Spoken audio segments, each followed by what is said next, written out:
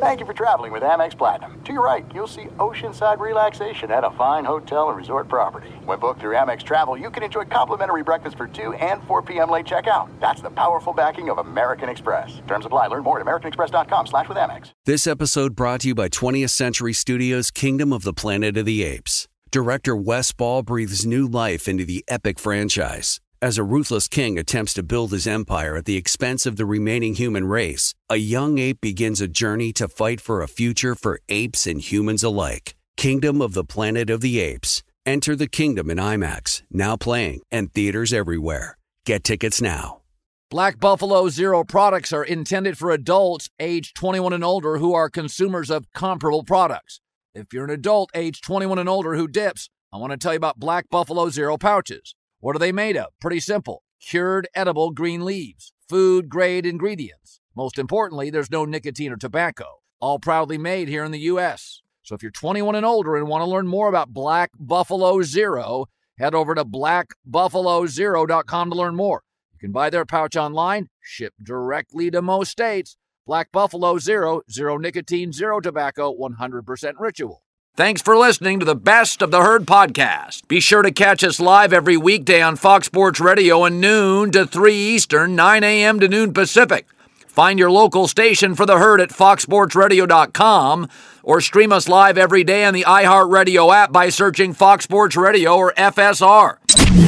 This is the Best of the Herd with Colin Cowherd on Fox Sports Radio. Here we go on a Monday. Lots to talk about live in Los Angeles. It is The Herd, wherever you may be and however you may be listening. Thanks for making us part of your day. 1 hour from now, where Colin was right, where Colin was wrong.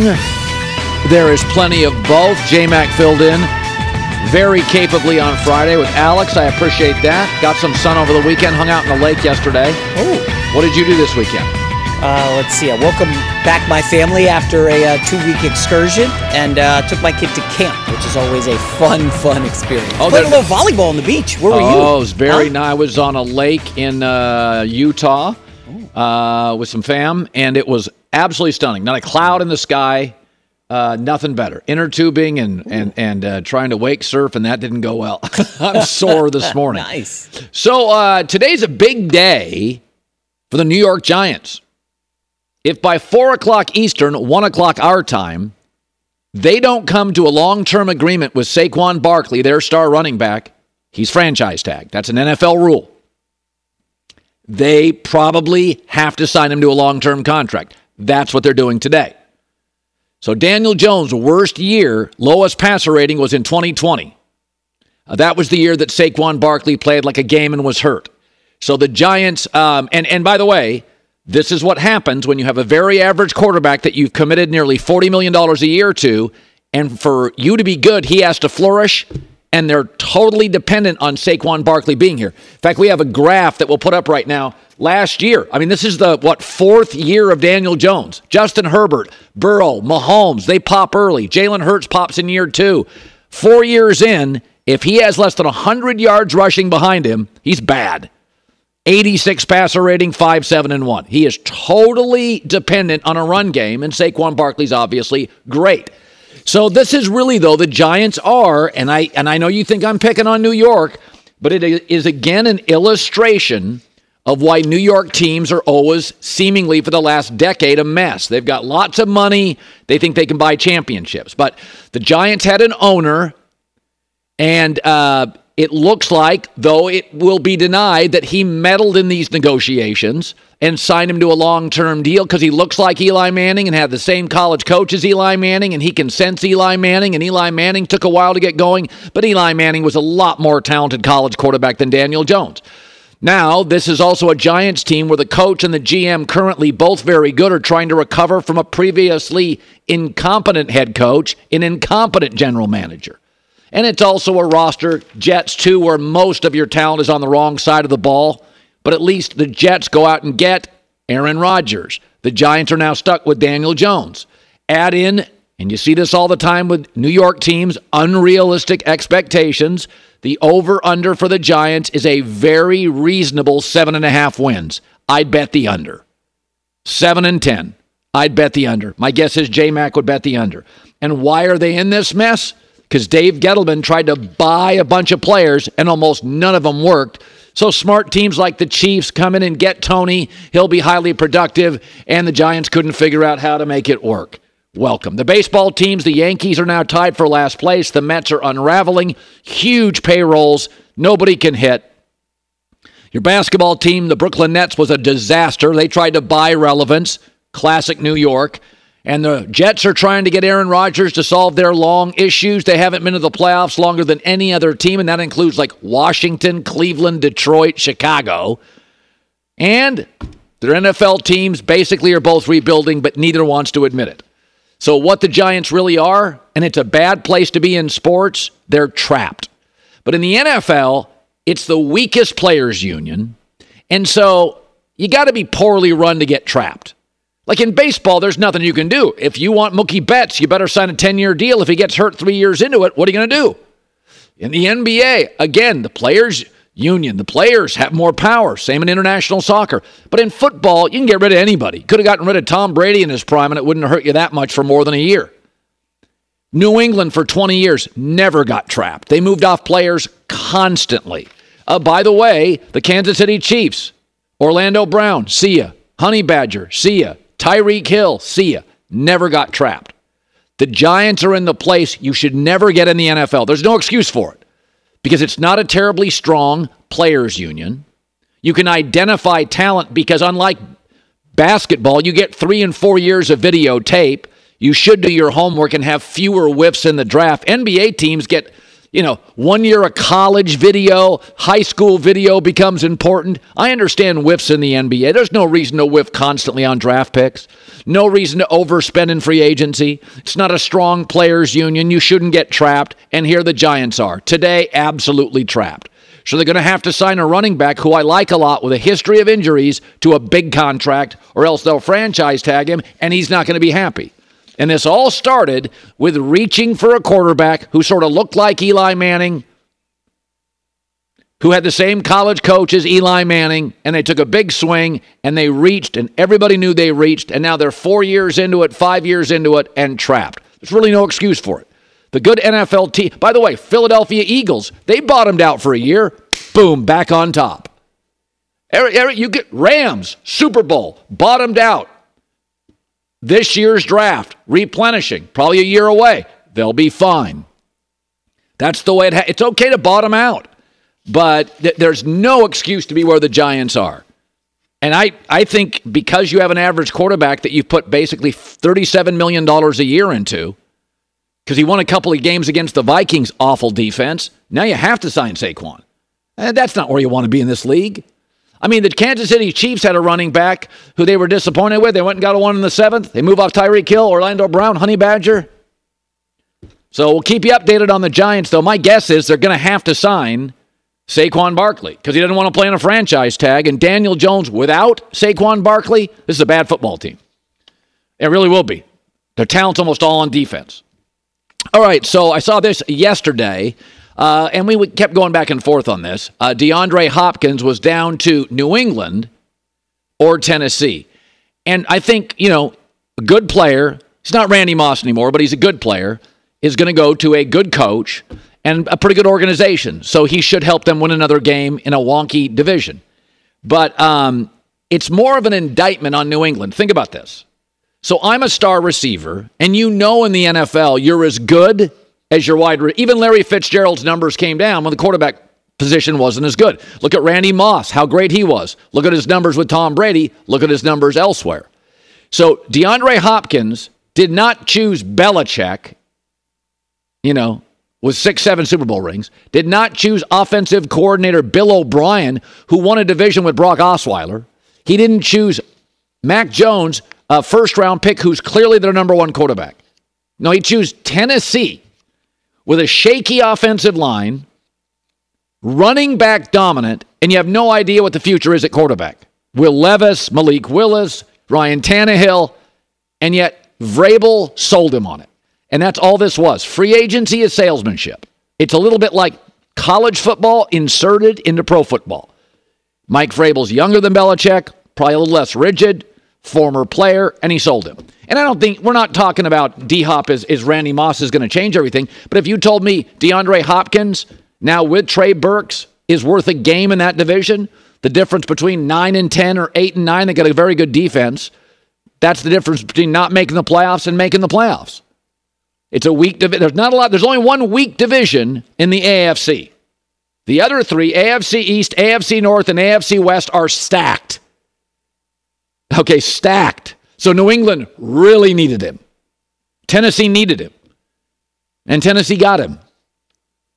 Patriots paid $33 million potentially for Devontae Parker 3 years. Titans paid $32 million for the much better wide receiver for just 2 years. They don't like it, they can get out of it. So I think Tennessee wins here. And it is just incredibly hard. This is not a strong opinion. This is obvious for all of us. It's hard to win in 2023 without weapons. New England has none. I mean, if the Patriots were a car, they'd be a stock base model. You know what I mean? No key fob. Have to roll up your own windows. You'd be driving on 4 spares. I mean, there's just nothing there. Juju Smith-Schuster should be a 3. That's what he was at Kansas City. Sometimes a 2. So you're talking about D-Hop may not be Randy Moss, but at least he's power steering. He's fresh new tires. He's automated.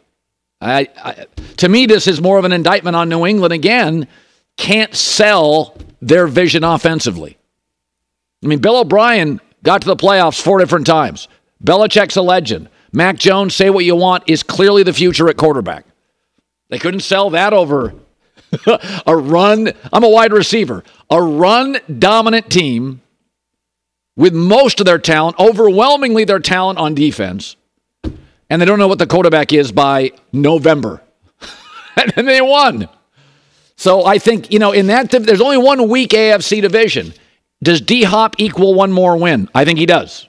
I think he takes them from 8-9 or 9-10, and that's why we're all looking at these great divisions in the AFC. But the truth is, the NFC South is a hot mess, and the AFC South isn't much better. So the wild card team may very well come from those divisions if you can get to 10 wins. So I think it's a fairly substantial move. Not a great player; he's a good player for a team that desperately needed another receiver. All right, good to have you in today. NFL scouts, GMs, coaches are ranking the top 10 quarterbacks. And boy, what a good day for J-Mac on that one. What a day for J-Mac. Isn't it nice, even when family's gone for a while, isn't it nice to have the family back? It is excellent to have the family back. You know what's even better? I just looked at the Tennessee Titans last year. I'll give you a fun little test here. What was their record against playoff teams last year? Tennessee Titans, where DeAndre Hopkins going, because he thinks they have a chance to win.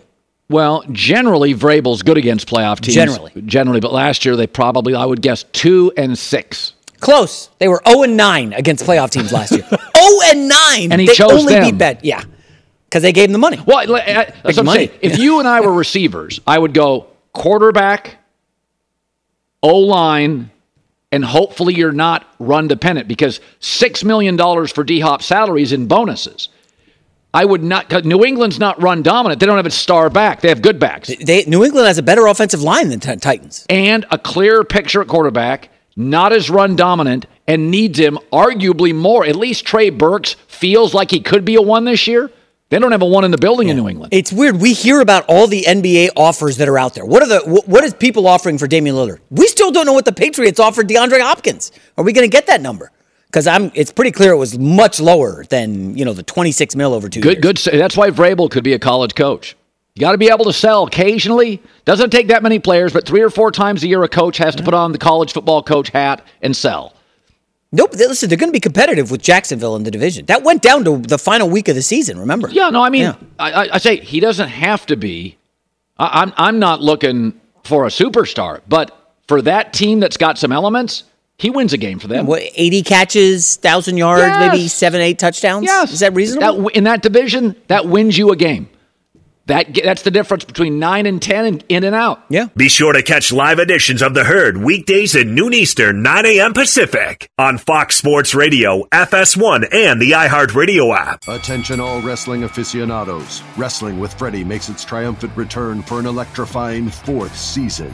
This is Freddie Prinze Jr., and I am beyond thrilled to announce that our wrestling extravaganza is back, and joining me once again is the one and only Jeff Dye. Get ready as we highlight the most jaw-dropping matches, dissect the fiercest feuds, and uncover the latest twists and turns in the world of pro wrestling. We're dusting off our legendary side quests and unleashing a barrage of brand new segments that will keep you guys on the edge of your seat like our talks on Unsanctioned Thursdays. Freddie, you know we got to give the people what they want. This season, we have an all-star lineup of special guests who are going to be gracing our podcast, bringing with them their own unique insights, experiences, and all of that in the world of pro wrestling and beyond. Whether you're a seasoned wrestling veteran or a fresh-faced newcomer, we promise an experience like no other. So buckle up, wrestling fans. Listen to Wrestling with Freddie as part of the My Cultura Podcast Network, available on the iHeartRadio app, Apple Podcasts, or wherever you get your podcasts. I'm Hannah Storm, and my podcast, NBA DNA with Hannah Storm, digs deep into the history of professional basketball, along with my own, as one of the first female sportscasters. Now let's get you up to speed on what else happened around the NBA today. We talk to all sorts of people I interacted with, from Dr. J to Charles Barkley, and recap iconic moments. Yes, he's got it. Here he comes. Way rock the baby to sleep and slam dunk. As well as some of the wild stories behind the scenes. We were like, what? What are we in for? The scoreboard crashes before we even tip a game off. Today, the NBA is a global sports and entertainment giant. Players are multimillionaires and cultural icons. Iguodala to Curry, back to Iguodala, up for the layup. Oh, blocked by James. LeBron James. And these stories are about how we got here, both on and off the court. And what's next? Listen to NBA DNA with Hannah Storm on the iHeartRadio app, Apple Podcasts, or wherever you get your podcasts. Imagine you ask two people the same exact set of 7 questions. I'm Minnie Driver, and this was the idea I set out to explore in my podcast, Mini Questions. This year, we bring a whole new group of guests to answer the same 7 questions, including actress and star of the mega hit sitcom Friends, Courtney Cox. You can't go around it, so you just go through it. This is a roadblock. It's going to catch you down the road. Go through it. Deal with it. Comedian, writer, and star of the series Catastrophe, Rob Delaney. I shouldn't feel guilty about my son's death. He died of a brain tumor. It's part of what happens when your kid dies. Intellectually, you'll understand that it's not your fault, but you'll still feel guilty. Alt-rock icon, Liz Phair. That personal disaster wrote Guyville. So everything comes out of a dead end. And many, many more. Join me on Season 3 of Mini Questions on the iHeartRadio app, Apple Podcasts, or wherever you get your favorite podcasts. 7 questions, limitless answers. But it was America is traveling. Let me tell you that. Everywhere I was this weekend, America's out, so have a great summer. So executives in the NFL, coaches in the NFL, scouts in the NFL. At ESPN, Jeremy Fowler ranked the top 10 quarterbacks for 2023. I agree with most of them. The top 3, I totally agree with. Mahomes, Burrow, Josh Allen would be my top 3. They have Dak Prescott at 9. I have him closer to 10, 11, 12. But it goes Mahomes, Burrow, Allen, Aaron Rodgers, Herbert, Hurts, Lamar Jackson, Trevor Lawrence, Dak, and Matthew Stafford. I keep saying, folks, Stafford a year ago was great. Bad old line got hurt. He's good. They got Dak a little high. But the one that I think's really high is Aaron Rodgers, who's off his worst year and now no longer moves. He doesn't want to get hit, and I get it. I wouldn't want to either. But it is funny that scouts and GMs and executives and often coaches fall in love with just talent. And I've argued for years that quarterback is 50% talent and 50% intangibles. If it was just talent, Dak Prescott's not in the league, and either is Kirk Cousins, right? Like Dak Prescott is all about intangibles, almost all of it. But there's a reason that Dan Marino, with the winningest coach in league history, an absolute legend, had 1 Super Bowl trip lost in 17 years. And John Elway went to 5. They were both talented. Marino threw the prettiest ball to this day I've ever seen. Aaron's second. And people were mesmerized with Dan Marino, and they're equally mesmerized with Aaron Rodgers. Combined, 32 years, 2 Super Bowl trips, 1 win. I don't think it's a coincidence. I don't need to get personal, but there were things about Marino that I thought he was so far behind Elway, it wasn't close. Elway didn't even get along with his first coach. His first team was mostly all defensive stars. He had average offensive players mostly around him his entire career. 5 trips to the Super Bowl. Marino won with a legendary head coach from day one. Aaron's been in the league 15 years, always had offensive coaches, 1 trip. Frankly, hasn't been that close that many times. So between the two of them, the 2 prettiest balls I've ever seen, absolutely Marino and Aaron Rodgers, and people in this league get mesmerized. But look how many times Elway and Montana and Brady got to Super Bowls. Tom almost got to one every 2 years. 23 years, 10 trips. I'm not saying he's not talented. Brady's talent's always been better than anybody wants to acknowledge. He's got a way better arm than people would acknowledge. He was drafted by a Major League Baseball team due to 6'5", great technique, super smart, but a lot of Tom's success, and frankly, a lot of Montana's success. Teammates loved him. Teammates adored him. Walked into a room, had everybody's attention. And so, prettiest ball in the league carried Marino forever. Until a coach, Dave Wannstedt, had to say, it's over, and he didn't like it. And Jimmy Johnson had to say the same thing, and Dan didn't like it. You know, Jimmy and Dan Marino did not get along because he had to tell him the truth. And I think Green Bay kind of had to tell Aaron the truth. Aaron, you're prickly. You're not committed. The leadership thing, the coaching thing, you've gotten super expensive. Probably not going to work here. But the intangible part of quarterback is completely undervalued. If it was just talent, 32 years, Marino and Aaron Rodgers have more than 2 trips to the Super Bowl. And don't blame lack of surrounding talent. Marino had good players around him. Aaron never had a bad offensive line. He got Devontae Adams, Donald Driver, Jordy Nelson, Greg Jennings. Plenty of talent. And he ended his Green Bay run with top running backs, 2 as well. J-Mac with the news. No. Turn on the news. This is the Herdline News. We had a lot of fun last week with the Justin Jefferson top 5 quarterback list where he left his boy Kirk Cousins off. I saw that. Jefferson had Mahomes, Rodgers, Burrow, Hurts, and Allen. Yeah, you really can't complain, but we did quibble whether or not it was just not cool to leave off your quarterback. Right. So Kirk Cousins was asked about Justin Jefferson's list, and here we go. I didn't even see it. This is the first time I'm hearing about it. As a competitor, yeah, you always want that. People have to be honest and share what they think, and I'm not going to tell somebody what they need to think, and hopefully in 2024, I'll be on his list. We'll see what we can do this year. I don't know. Do you buy that? I didn't see it. I do. Oh, please. He's very much a family guy. Oh, yeah. He goes to church. He hangs out with family. He's not a guy He doesn't turn on the TV in the summer, right? He's not. His generation may not watch TV. I think he's very much into his family and his current family, his parents. I think Kirk's not into that social media nonsense. Good for him. I don't think there's a lot of people out there. Remember, 23% of the country's on Twitter. 77% are not. They're not out there watching all this stuff. You and I have to because of our jobs. Wow. I think Kirk Cousins, I've always said, he's Dak without the brand, is that he's very capable, very good guy, very much an adult, never gets me in trouble. Don't see him like going toe-to-toe with the greats and out-dueling him.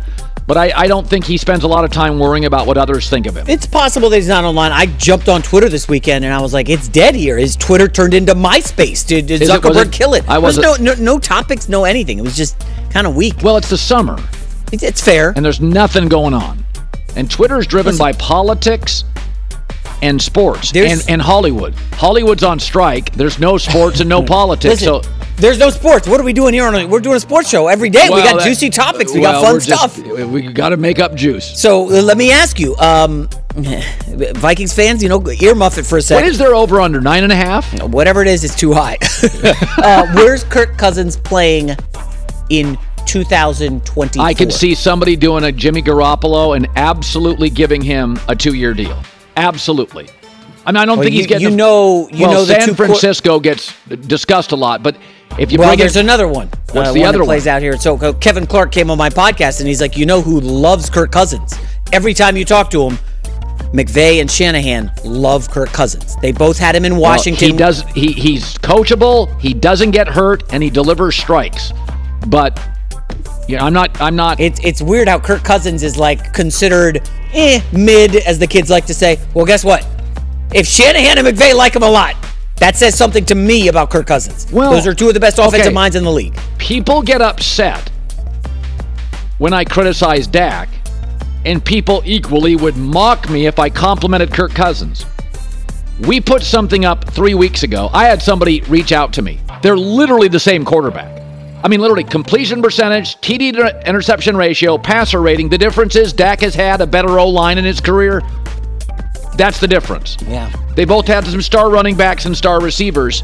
So Kirk Cousins, at this point, I think Dak's a little overvalued and Cousins is undervalued. Yeah. They're the same guy. Dak, I would take Dak in a big spot, but I also watched last year Kirk Cousins go into Buffalo and literally go toe-to-toe with Josh Allen, and it was one of the best games of the year last year. Yeah. So don't tell me Kirk Cousins can't play.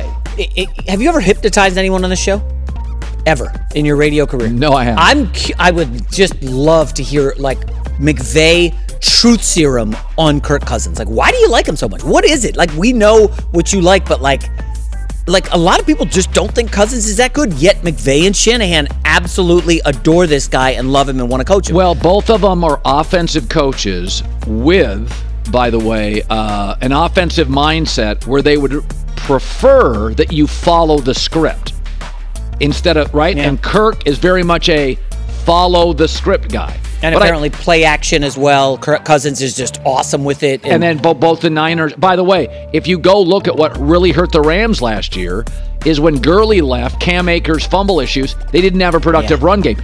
If the Rams run the ball, they're in McVay's history, he made got Goff to a Super Bowl. And Kyle got Garoppolo to a Super Bowl.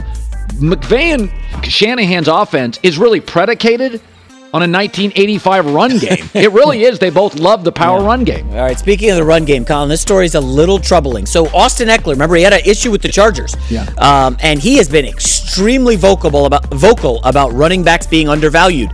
He went on the Rich Eisen show and kind of went off here about the running back position right now.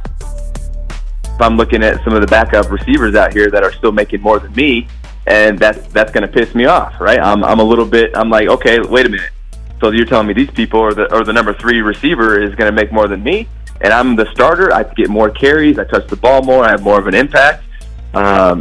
It causes us to question, right? We're going to fight for that. We're going to fight for, hey, I'm bringing more value to the team than this person. I think I should be compensated for that. And so that's where the fight comes.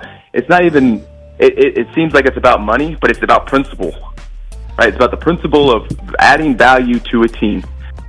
You know, it's interesting. You and I tend to be like, you don't need running backs. But there are instances that they're valuable. Saquon Barkley has remarkable value now for the Giants. Derrick Henry with Tannehill has had huge value. Joe Mixon with Burrow, he's taken a pay cut. Eckler's a fascinating one. So they haven't paid him anything for all these years because of where they drafted him. He came from a small school. So they've never really paid him anything. Yeah. As Justin Herbert's been growing, often behind a bad O-line, he's been very, very productive. And they were also in a situation here where very quickly Herbert's contract is going to get enormous. So I think they'd love to pay him for like a year. But their concern is, I think they have to make a move at some point this year or next year between Mike Williams and Keenan Allen, and they just extended, I think a year ago, Mike Williams. They're going to have a tough decision with Keenan Allen. They're going to, because of his expense. But I think it's a tough one because you haven't paid him anything. He's been productive. He's not necessary because of Herbert and the receiving core, but he's really productive and really good. I mean, he's a tough one. And the Chargers, Tom Telesco, is not a guy that wants to give running backs long contracts. So I think this one is his argument. Okay. Is pretty legitimate, although teams don't care about your principles. They care about your talent and your contract. Okay. They don't get too caught up in your principles. A few things here. So, number one, you want to guess who led the Chargers in targets last year? Eckler. Right. You want to guess who led the Chargers in receptions last year? Hold on. By over 30 receptions. What do you mean? He had 30 more receptions than the number 2 guy. And the next was Mike Williams or Keenan Allen? The next one was Josh Palmer. That was the kid they drafted a few years ago. Austin Eckler had 107 catches for them. Yeah. Basically, he was the offense. Now, I wonder, Colin, Kellen Moore likes to go down the field. Yes. Last year's guy was Charlie Checkdown. Was it Lombardi? Yeah. He liked the dink and dunk. Yes, he does. I do wonder if Eckler is getting a whiff of the game plan and getting a whiff of Kellen Moore and sees his stats are going to be going down on the receiving end. And now he knows, damn, I'm not going to be getting paid. You have to wonder if Eckler's worried about the offense changing a little bit. Let me tell you something. We think it's for the better. I'll tell you this. If they had cap space, if I was the Rams, I'd move off Cam Akers and get Austin Eckler tomorrow. More mature, better receiver, willing blocker. But Stafford's making a ton of money. You can't pay the running back. I know. If you want to find Rams a spot, don't love their tight end or their wide receiver group. Eckler is like another receiver. You go to the teams that just drafted quarterbacks. Bryce Young, who are his running backs? Carolina, quarterback on the rookie deal. You can pay a running back. Houston, I know they have the kid who was good last year, Pierce. But Atlanta has a guy, they just drafted Bijan Robinson. You got to find teams that aren't paying the quarterbacks that can pay the running back.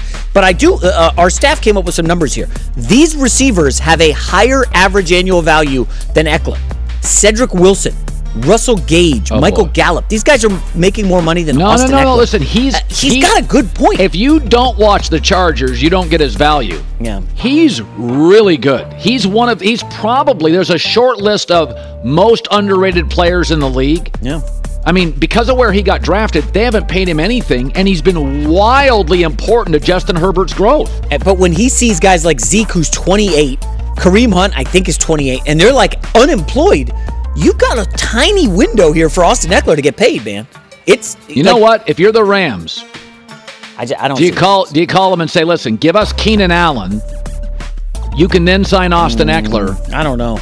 Another big tell with the offense, Colin, is they just drafted the big kid out of TCU, Quentin Johnson. He's like the 6'4" receiver. So they're going to move off one of those two receivers, probably Keenan Allen. But they're going to be throwing the ball down the field. They didn't get Johnson to throw 8-yard outs. So a lot happening with the Chargers, and a lot of it's not great. All right, final story. Kyrie Irving. Oh, jeez.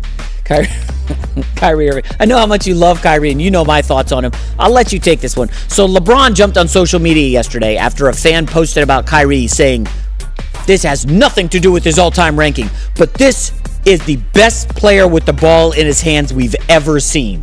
LeBron, of course, shared it and said, ever. Nobody ever has been better with the ball in his hands than Kyrie Irving. He's way up top for me. He's top 5 ever. Ever? I'm not talking about wanting him as a franchise cornerstone. Handles? No, Jason Kidd. Magic Johnson. Come on, there's a ton of guys. Magic's way up there. I'm saying, I think he's too erratic.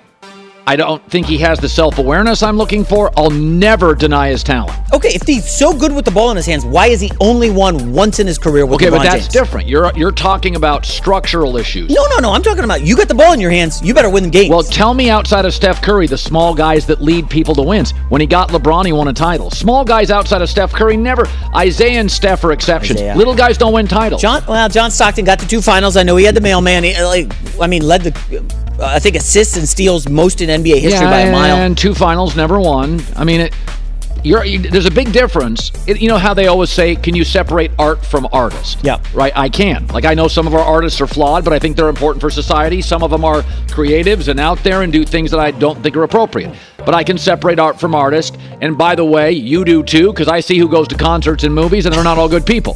By the way, so the second question in that dynamic is, okay, separate art from artist. Can you separate unbelievable talent from good for the team? Kyrie's an all-time talent. For his size, he's one of the great finishers in league history. I'll agree with that. I would not. If you can't get along with LeBron long-term, LeBron makes everybody better. Takes most of the leadership stuff, the media stuff, the defensive stuff, the passing stuff. If you can't play with LeBron, you can't play with anybody. Okay. And Kyrie, it couldn't handle it. Final thing on Kyrie. LeBron setting up some future stuff here. Listen, everything he does is calculated. We talked to LeBron Thursday. You talked to LeBron last week. Let's hear all about it. We broke it down. No, he didn't. They're not going to. The Lakers have no interest, I've been told, in Kyrie. What's LeBron's level of interest? LeBron's very happy with the current construct and Darvin Ham. I know this. He told me. Very happy with Darvin Ham. Very happy with the Lakers offseason. Yeah, we don't like to hear the positives. What are the negatives? No, what's LeBron negative about? I just think there are people in my industry that maybe have had issues. I'm not going to deny their talent. People are good or they're not. Like, Kyrie's a huge talent. He's too erratic.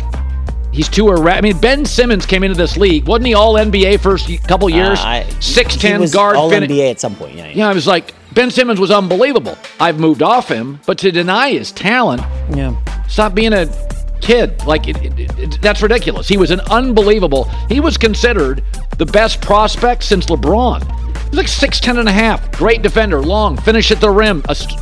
Just didn't work out.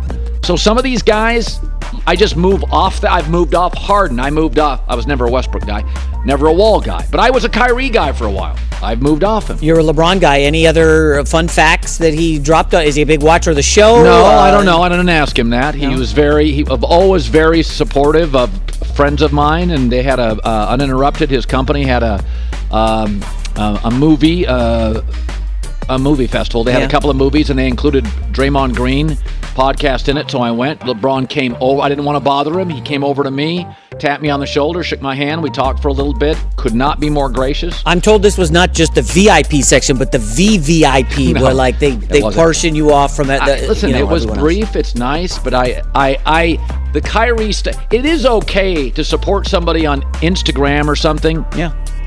Just to support people. No agenda. Yeah, just say, like, I played with a guy. LeBron likes to get along with everybody. I mean, there are guys. I do have eventually a really good story from that party. Whoa. An off-air story. Here we go. All right. I'll share it during the break. It's a good one. Can't wait. J-Mac with the news. Well, that's the news. And thanks for stopping by. The Herd Lie News. Here's the thing. So J-Mac and we like to find dirt. I mean, J-Mac's. Stop. No. We don't like dirt. Well, we like sourcing, and it's fun for us. We like juice. But that doesn't mean we can always share every piece of information. Correct. I have a piece of NFL information today I may be able to share, but it's some dirt on something, and so I got to make a couple calls. And I did learn something from that. I'm not going to share it on the air, but it was really interesting about an NBA player. All right, let's get to commercial break. And okay, all right, whatever. Don't have to share everything we have. We don't have to do that. No. This isn't a podcast. We don't have to swear and share everything in our private lives. Be sure to catch live editions of The Herd weekdays at noon Eastern, 9 a.m. Pacific. Hey, what's up, everybody? It's me, three-time Pro Bowler LeVar Arrington, and I couldn't be more excited to announce a new podcast called Up On Game.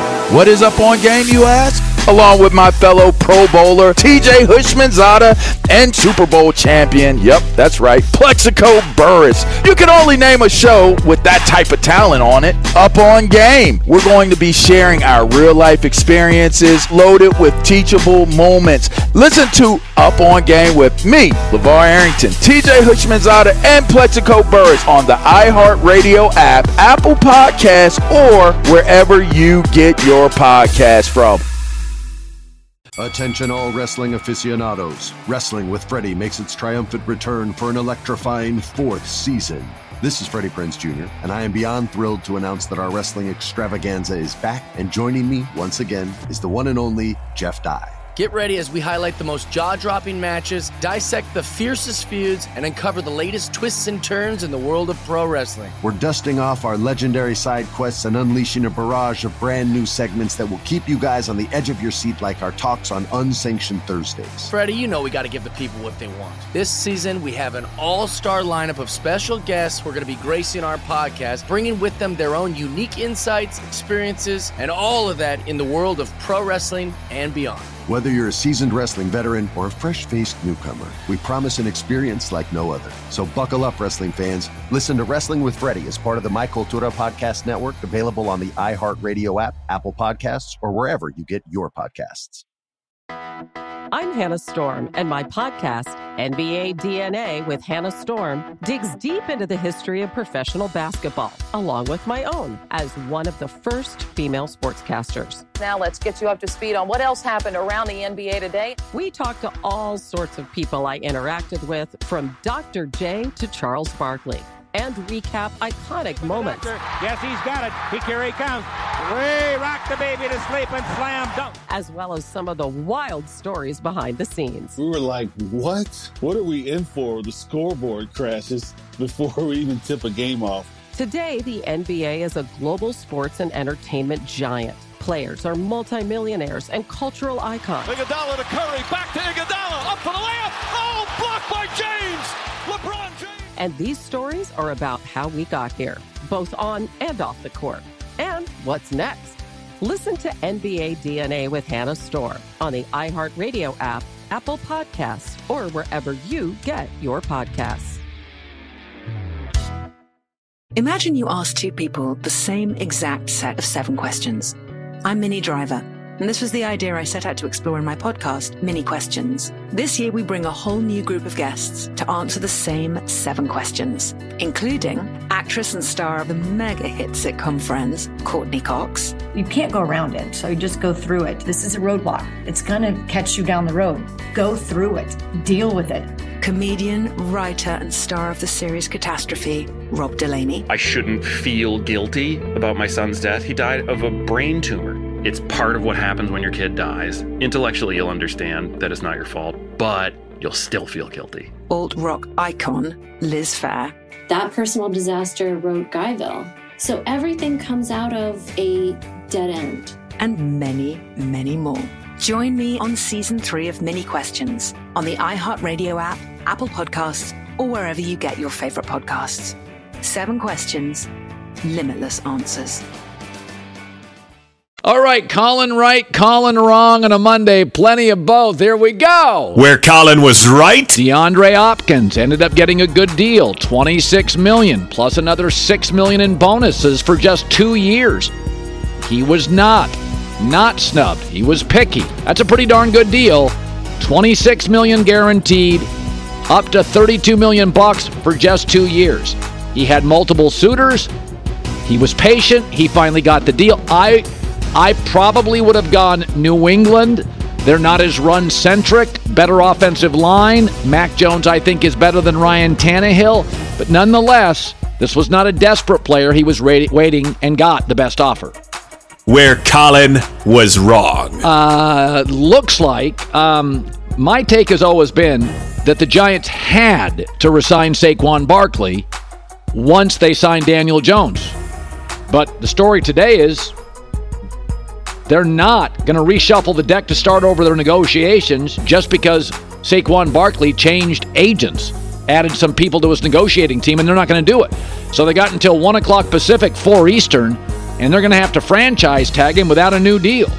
So I think he's the key to their offense, and I think you could have gotten away with a franchise tag. But once they locked in Daniel Jones for $37 million large plus, he's looking at that thinking, I'm the insurance policy for that guy. Now you really need me. And as of now, he's going to be franchise tagged. Where Colin was right. Kirk Cousins was not offended by Justin Jefferson not putting him in their top 5. Kirk Cousins is fairly egoless. So last week when Justin Jefferson named his top 5 quarterbacks in the league, Mahomes, Rodgers, Burrow, Hurts, Allen, and didn't put Captain Kirk in, people thought he would be offended. And my takeaway is, religious guy, not a ton of ego, family guy, none of that stuff bothers him. I've never felt Kirk Cousins was going to get in Kirk Cousins' way. I don't think he's nearly as talented as a lot of other guys, but I think he understands his value. I think he's got his priorities in his life in order. Not surprised. He hadn't heard about it and didn't care about it. Where Colin was wrong. ESPN polled executives, scouts, GMs around the league, and they had Aaron Rodgers as the number 4 quarterback overall. I have him 6 in the AFC. I don't think he's nearly as talented as Trevor Lawrence, who was a number 1 pick. I think Jalen Hurts has surpassed him. I don't think he's as dynamic as Lamar or Justin Herbert. But NFL GMs and scouts fall in love with talent. I saw it with Dan Marino, and they've got him the 4th best quarterback in the entire league off his worst year in a long time. And they acknowledge in the piece by ESPN, Jeremy Fowler, he doesn't like to run anymore. So you don't get the mobility you used to get. They still have him at 4. Where Colin was right. Joe Mixon's going to take a pay cut to stay with the Bengals.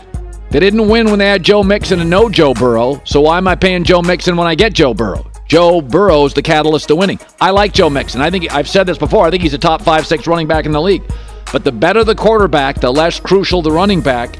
And Joe Mixon should take a pay cut. Playing behind Burrow with those weapons, a lot of play action yards. Burrow is your best friend. I think this is a smart move by Joe Mixon.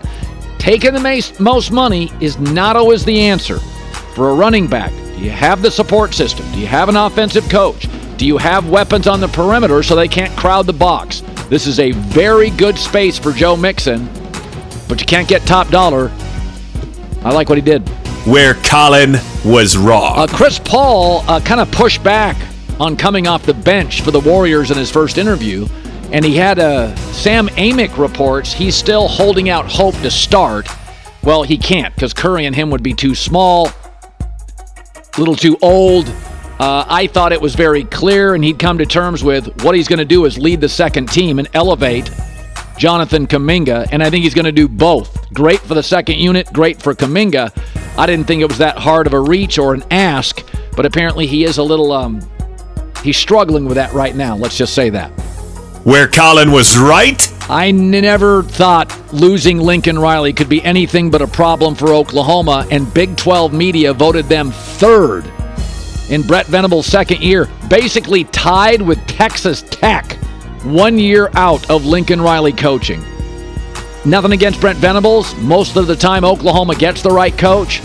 But to go from 1-1-1-1-1 with Lincoln Riley to now basically tied for 3rd, maybe 4th, what does it tell you? And the big concern with Brent Venables, say what you want about Lincoln Riley's defense, Lincoln got his side of the ball right. Sean McVay got his side of the ball right. Shanahan gets his side of the ball right. I'm always concerned when a coach comes in. Brian Daboll, let's be honest, he got as much out of Daniel Jones as you could get. When you can't get your side of the ball right, Oklahoma's defense was a mess last year. That's concerning in the Big 12 media season. Where Colin was right. Mets-Yankees, 27.5 games out of first. Said it before. In baseball, you can buy pressure.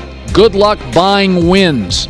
The Yankees are now tied for last place. Yeah, I guess they're still in wild card contention. Yippee. Not exactly the standard of the Yankees. And the Mets are a tire fire. Here was the Yankees yesterday. Listen to this call against Colorado. Trejo, 120 at-bats, does not have a home run this year. Until now, a game-winning walk-off home run from Alan Trejo. A very disappointing series if you're a Yankee fan or a Yankee in that clubhouse, in that dugout. This is a series you're playing against a team that had the worst record in the National League. 2 top payrolls in baseball, a combined 27.5 games out of first place. Said this about New York sports. They've been in a decade rut. Owners, GMs, executives.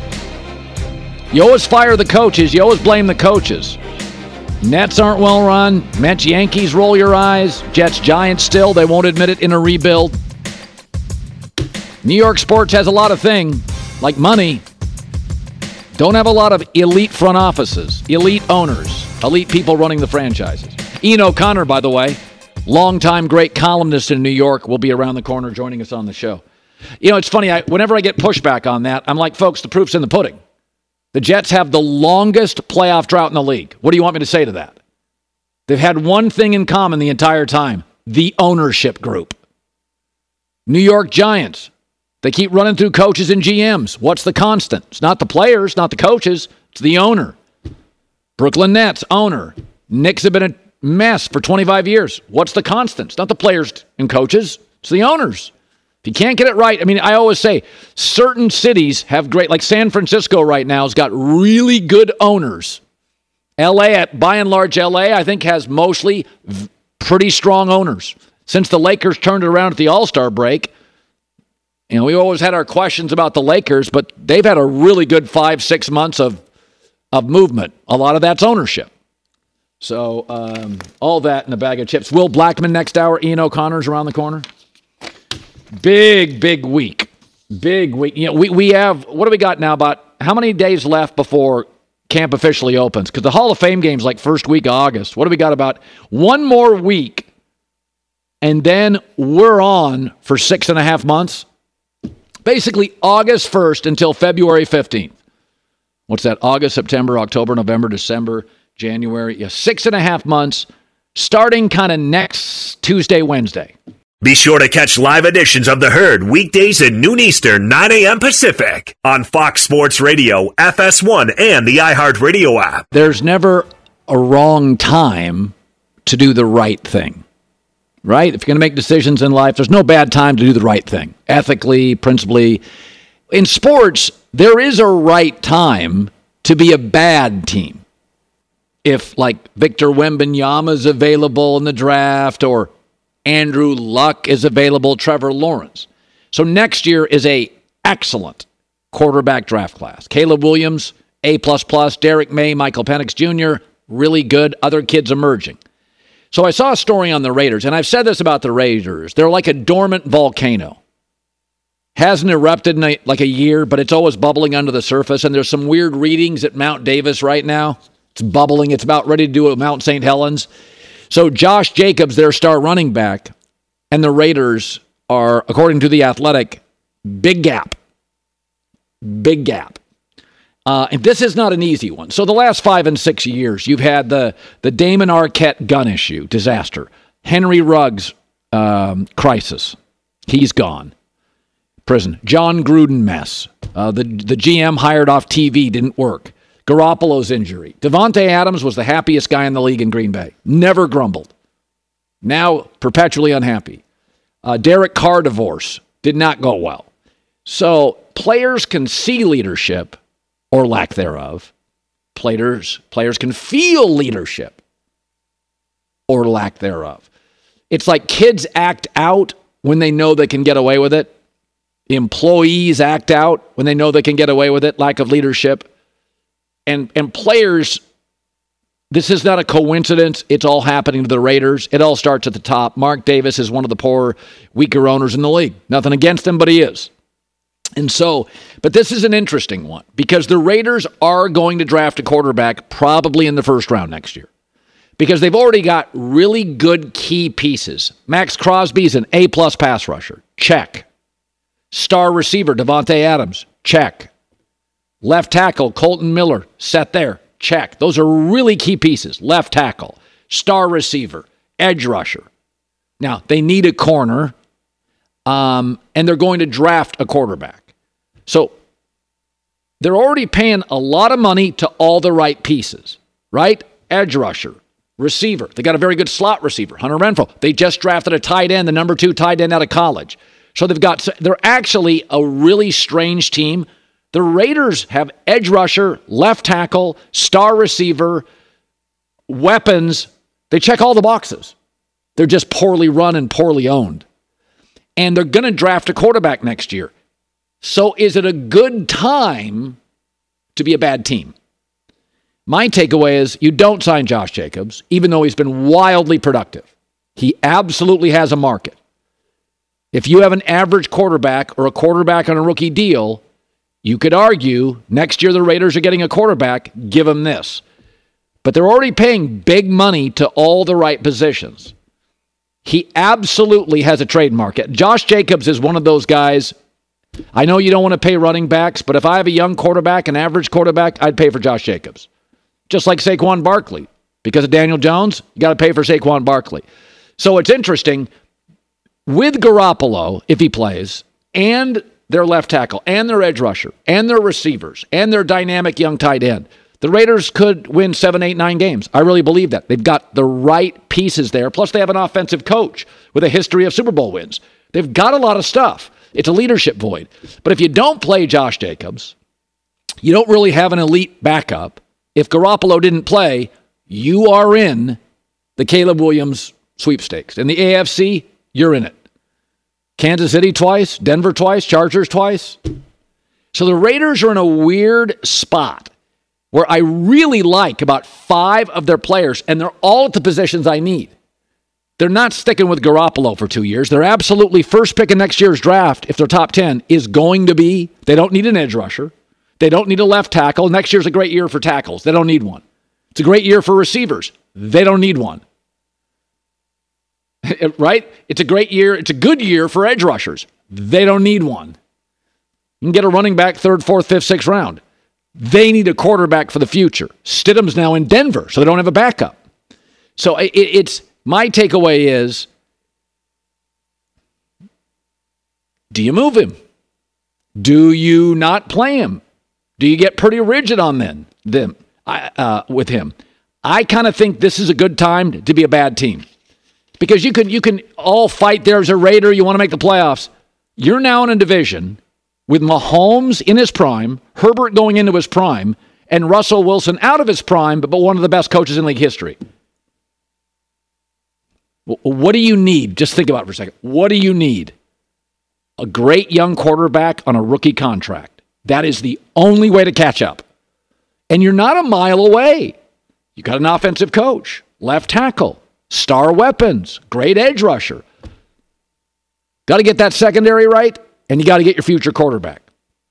Josh Jacobs is a situation, I may be nuts on this, but in this instance, Arizona, Raiders, Bucks, I would be movers at the trade deadline. If you start 1-5, I'd move it.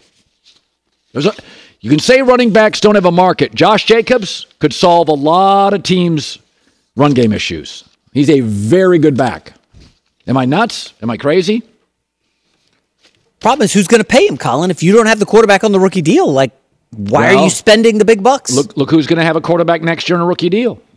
Arizona's going to have a quarterback on a rookie deal. Well, they'll have to move Kyler. Will that be a problem? Remember, 4 teams minimum are drafting quarterbacks in the first round. May, Caleb, Penix are all getting drafted. Now they're saying Bo Nix at Oregon. I don't see him as come on.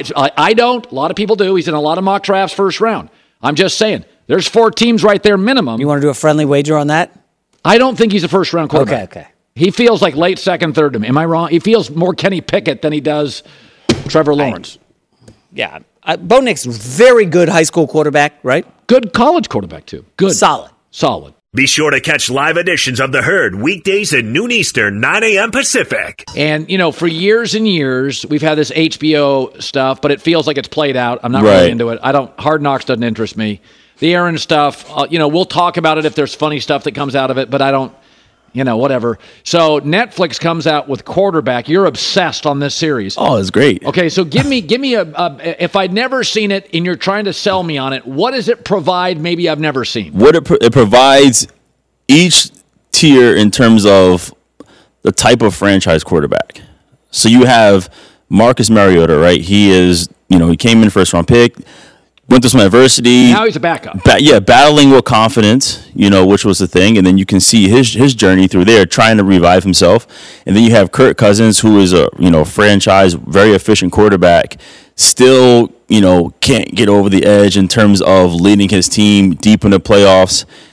And then you have Mahomes, where it's like, if I already thought super highly of him and thought he was a real deal, no one's close. Watching this, it makes it even more certain that there is no one in his realm right now. He has every single intangible, mentally and physically, that you want from a quarterback. His belief in himself and what he can do and how he can lead his team to a Super Bowl, it's amazing. Well, he has the ability, what I've seen so far, is he has this incredible confidence and emotional belief. It never becomes narcissism. Ever. It's all, his ego is all tied up in winning. Period.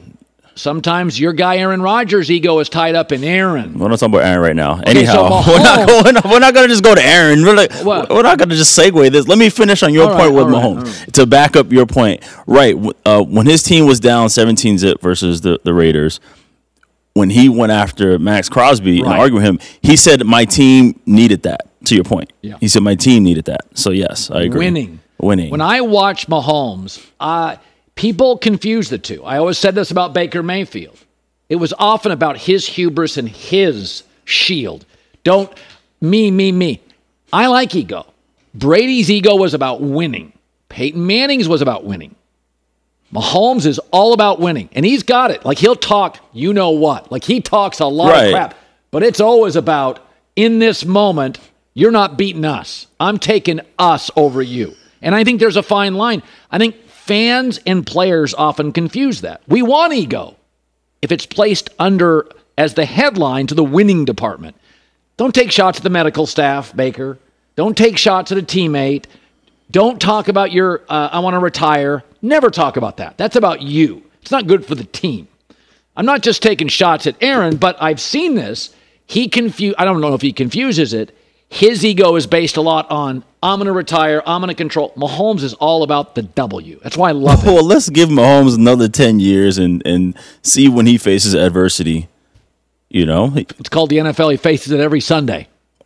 Now, what about Cousins? They face him every Sunday. What do you make of Kirk Cousins in this quarterback series? Yeah, I think it's cool to see where Kirk went from being in Washington. I was there with him for a couple of years. But you can tell with him, he's very detailed. He's very calculated. He thinks a lot, sometimes overthinks. Sure. And is really that's into... been his rep. Right, that's been his rep, into a lot of things. And I would say you can see glimpses here and there in terms of like a little bit of edge, but just not enough edge. But I will say the common denominator across the board with all these quarterbacks is that they are all leaders in their own way. You know, and you can tell like the guys love and rally around Kirk, but you can tell that Kirk definitely evaluates and looks at every single piece of the puzzle to be successful. Where you look at Mahomes, Patrick Mahomes, he's just going to go out there and try to take someone's head off. Like, he doesn't overthink anything. He just goes out there, he understands what it is. And also too, you can see them, Kansas City is, what Andy Reid does, he has them completely prepared across the board, like as a team. Who's that? Andy Reid, what he does for the Chiefs. Yeah, Reid's like different. Everyone is completely on the same page, and you can. That's exactly why. That's why when they lost Tyreek, I'm like, they can't replace him, like his actual attributes, but they can just get more punt returners and then run more trick plays, which is what they did. Yeah, I mean, I was watching the Tiger Woods documentary yesterday.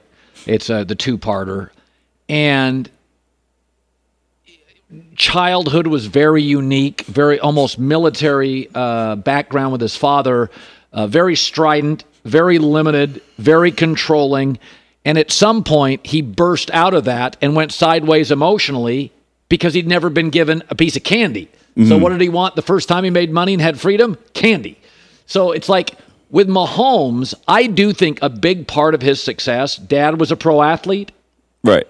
When I watch Mahomes, his ability to compartmentalize, highly emotional on the sidelines, highly emotional, and then he gets into the game and he's totally under control. That feels like some parenting in there. Am I wrong? I would say parenting for sure, but Andy Reid is such a he's like Phil Jackson, where he really understands like the person, the player. You know, again, in that documentary, Patrick talks about he allows us to be ourselves and wants us to express who we are, but also he understands like where it could be too much. So he does a great job in controlling emotions of his players on the team. And so I would say it's more, especially in this world, you know, because I know a lot of players that grew up, you know, with both parents and had a great childhood. And actually, in some cases, it's used against them because... Right. Well, the Tiger situation, it's like, I know it was really instructive. In the end, it felt it was a tad destructive. Right. Right, like where Mahomes is allowed to be, from parents to Andy Reid, he's allowed to be an artist. Right. But I think he does a really good job, and maybe it's just good parents, good coach. He's gone, you know, when I watch Mahomes, I get the perfect balance of ego, creativity, and yet team structure. It's very unique when you get all three of those. Well, yeah, he does all that stuff for the best interest of the team. Yeah. And that's how it should be no matter what, especially in the professional athlete world. Because for me, I can play for any kind of coach, and I had every coach you can think of. My Pop Warner coach used to go crazy and curse. My high school coach used to go nuts and be crazy. I played for Tom O'Brien, who has a strong military background. I played for Coach Coughlin, who's real aggressive. I had McCarthy. I had Gus Brown. I had all these guys. But at the end of the day, is however they are, if their best interest is in the player, the team, then it's all good, But then when the ego is the only thing that takes over, then that's where you lose a lot of players and lose a lot of people. And there's some coaches where I think sometimes college coaches become very much about ego and control. Well, because now they feel like you need them, but now it's kind of turning a little bit. Yeah, it's not a bad thing. It's not a bad thing. Saquon Barkley. So earlier, Ian O'Connor, a very talented writer in New York, said he's the classic giant, the Frank Gifford mold. Hard worker, right, about winning, always says the right thing, good looking. He is a classic New York Giant. And now you know this, and I do because I lived out there for 10 years. You're right. The Giants are like the great big accounting firm of the NFL. Even when they win, they're not exciting. But there is a giant. There is a way to do business. They're like Michigan football. Like Rich Rod didn't fit. Right? Like he just didn't fit. He was too whatever.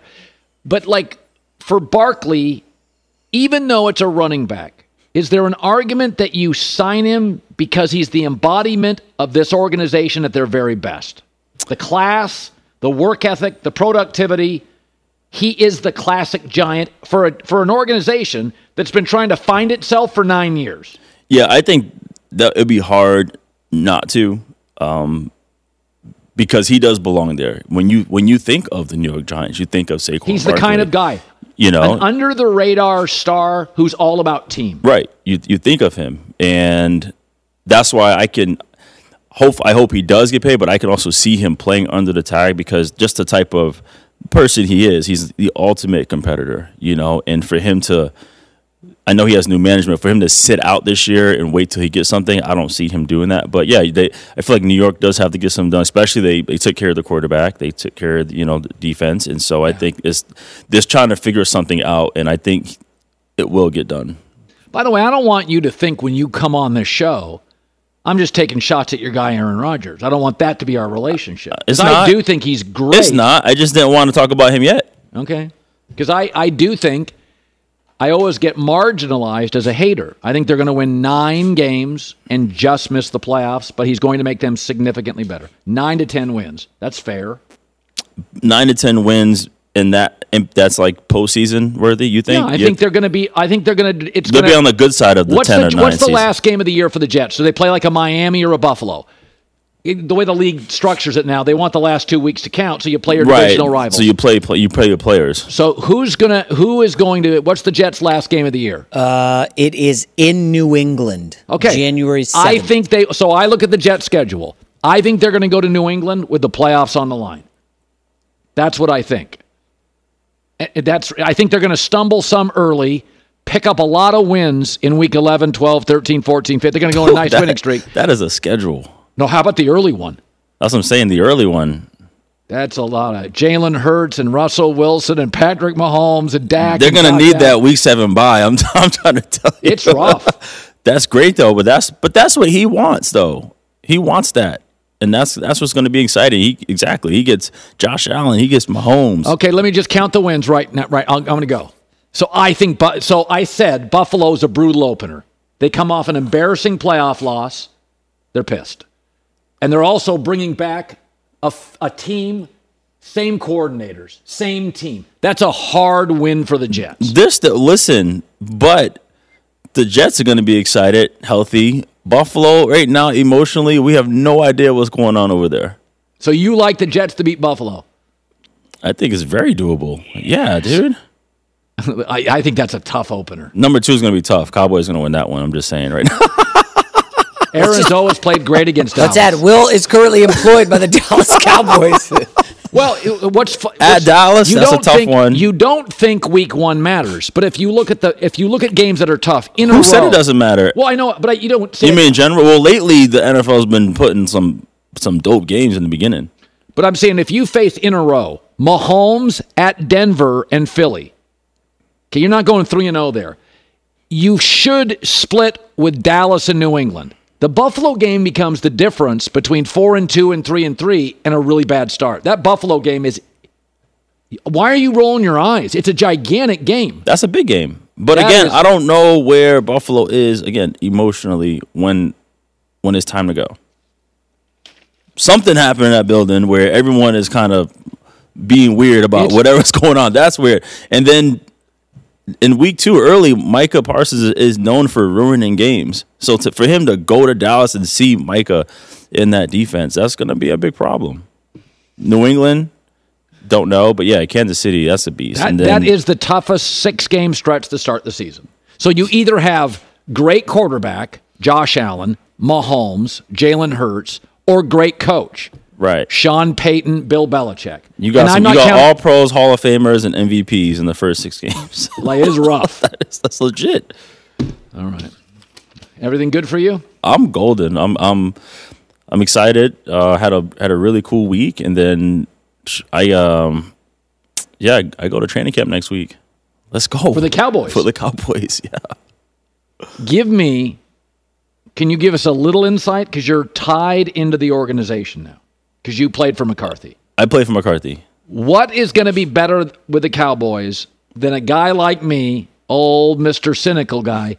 What part of the Cowboys has impressed you more than you thought? What part has impressed me more than I thought? We all know they're best players. Right.